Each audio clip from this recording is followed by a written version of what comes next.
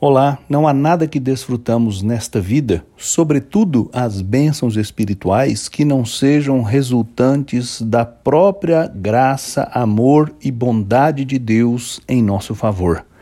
Consciente desta verdade, Agostinho, o grande teólogo da Igreja, escreveu em suas Confissões a seguinte súplica ao Senhor: concede-me o que me ordenas e ordena o que quiseres.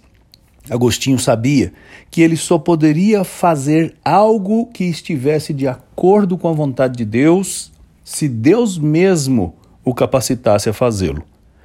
João entendeu isso de maneira muito clara, por isso escreveu na sua primeira carta, no capítulo 4, no versículo 19, as seguintes palavras: nós amamos porque Deus nos amou primeiro. Embora João insistisse com seus irmãos em sua carta que todos deveriam amar como Cristo nos amou, que a prova da nossa relação com Deus é o nosso amor por Ele e pelo nosso semelhante, ele não tinha nenhuma dúvida. A nossa capacidade de amar vem do próprio Deus, que nos amou primeiro e nos ensinou a amar.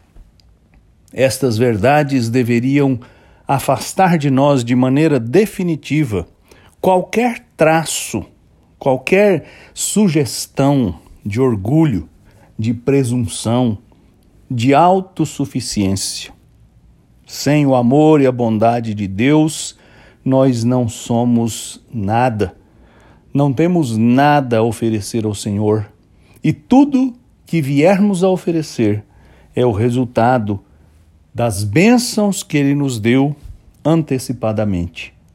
Portanto, devemos reconhecer a bondade de Deus, o seu amor, e devemos consagrar-nos a Ele em resposta agradecida por tudo que nos veio de suas poderosas mãos.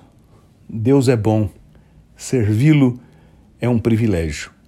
Eu sou Aguinaldo Faria, pastor da Igreja Presbiteriana da Moca, em São Paulo. Vamos orar.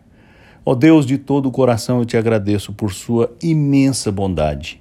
E te agradeço porque o Senhor não nos ordena nada sem nos dar os meios para obedecê-lo. Obrigado, porque o Senhor nos ordena amar e o Senhor nos ama primeiro.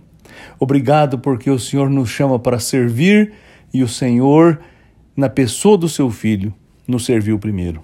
Receba a nossa gratidão, em nome de Jesus. Amém.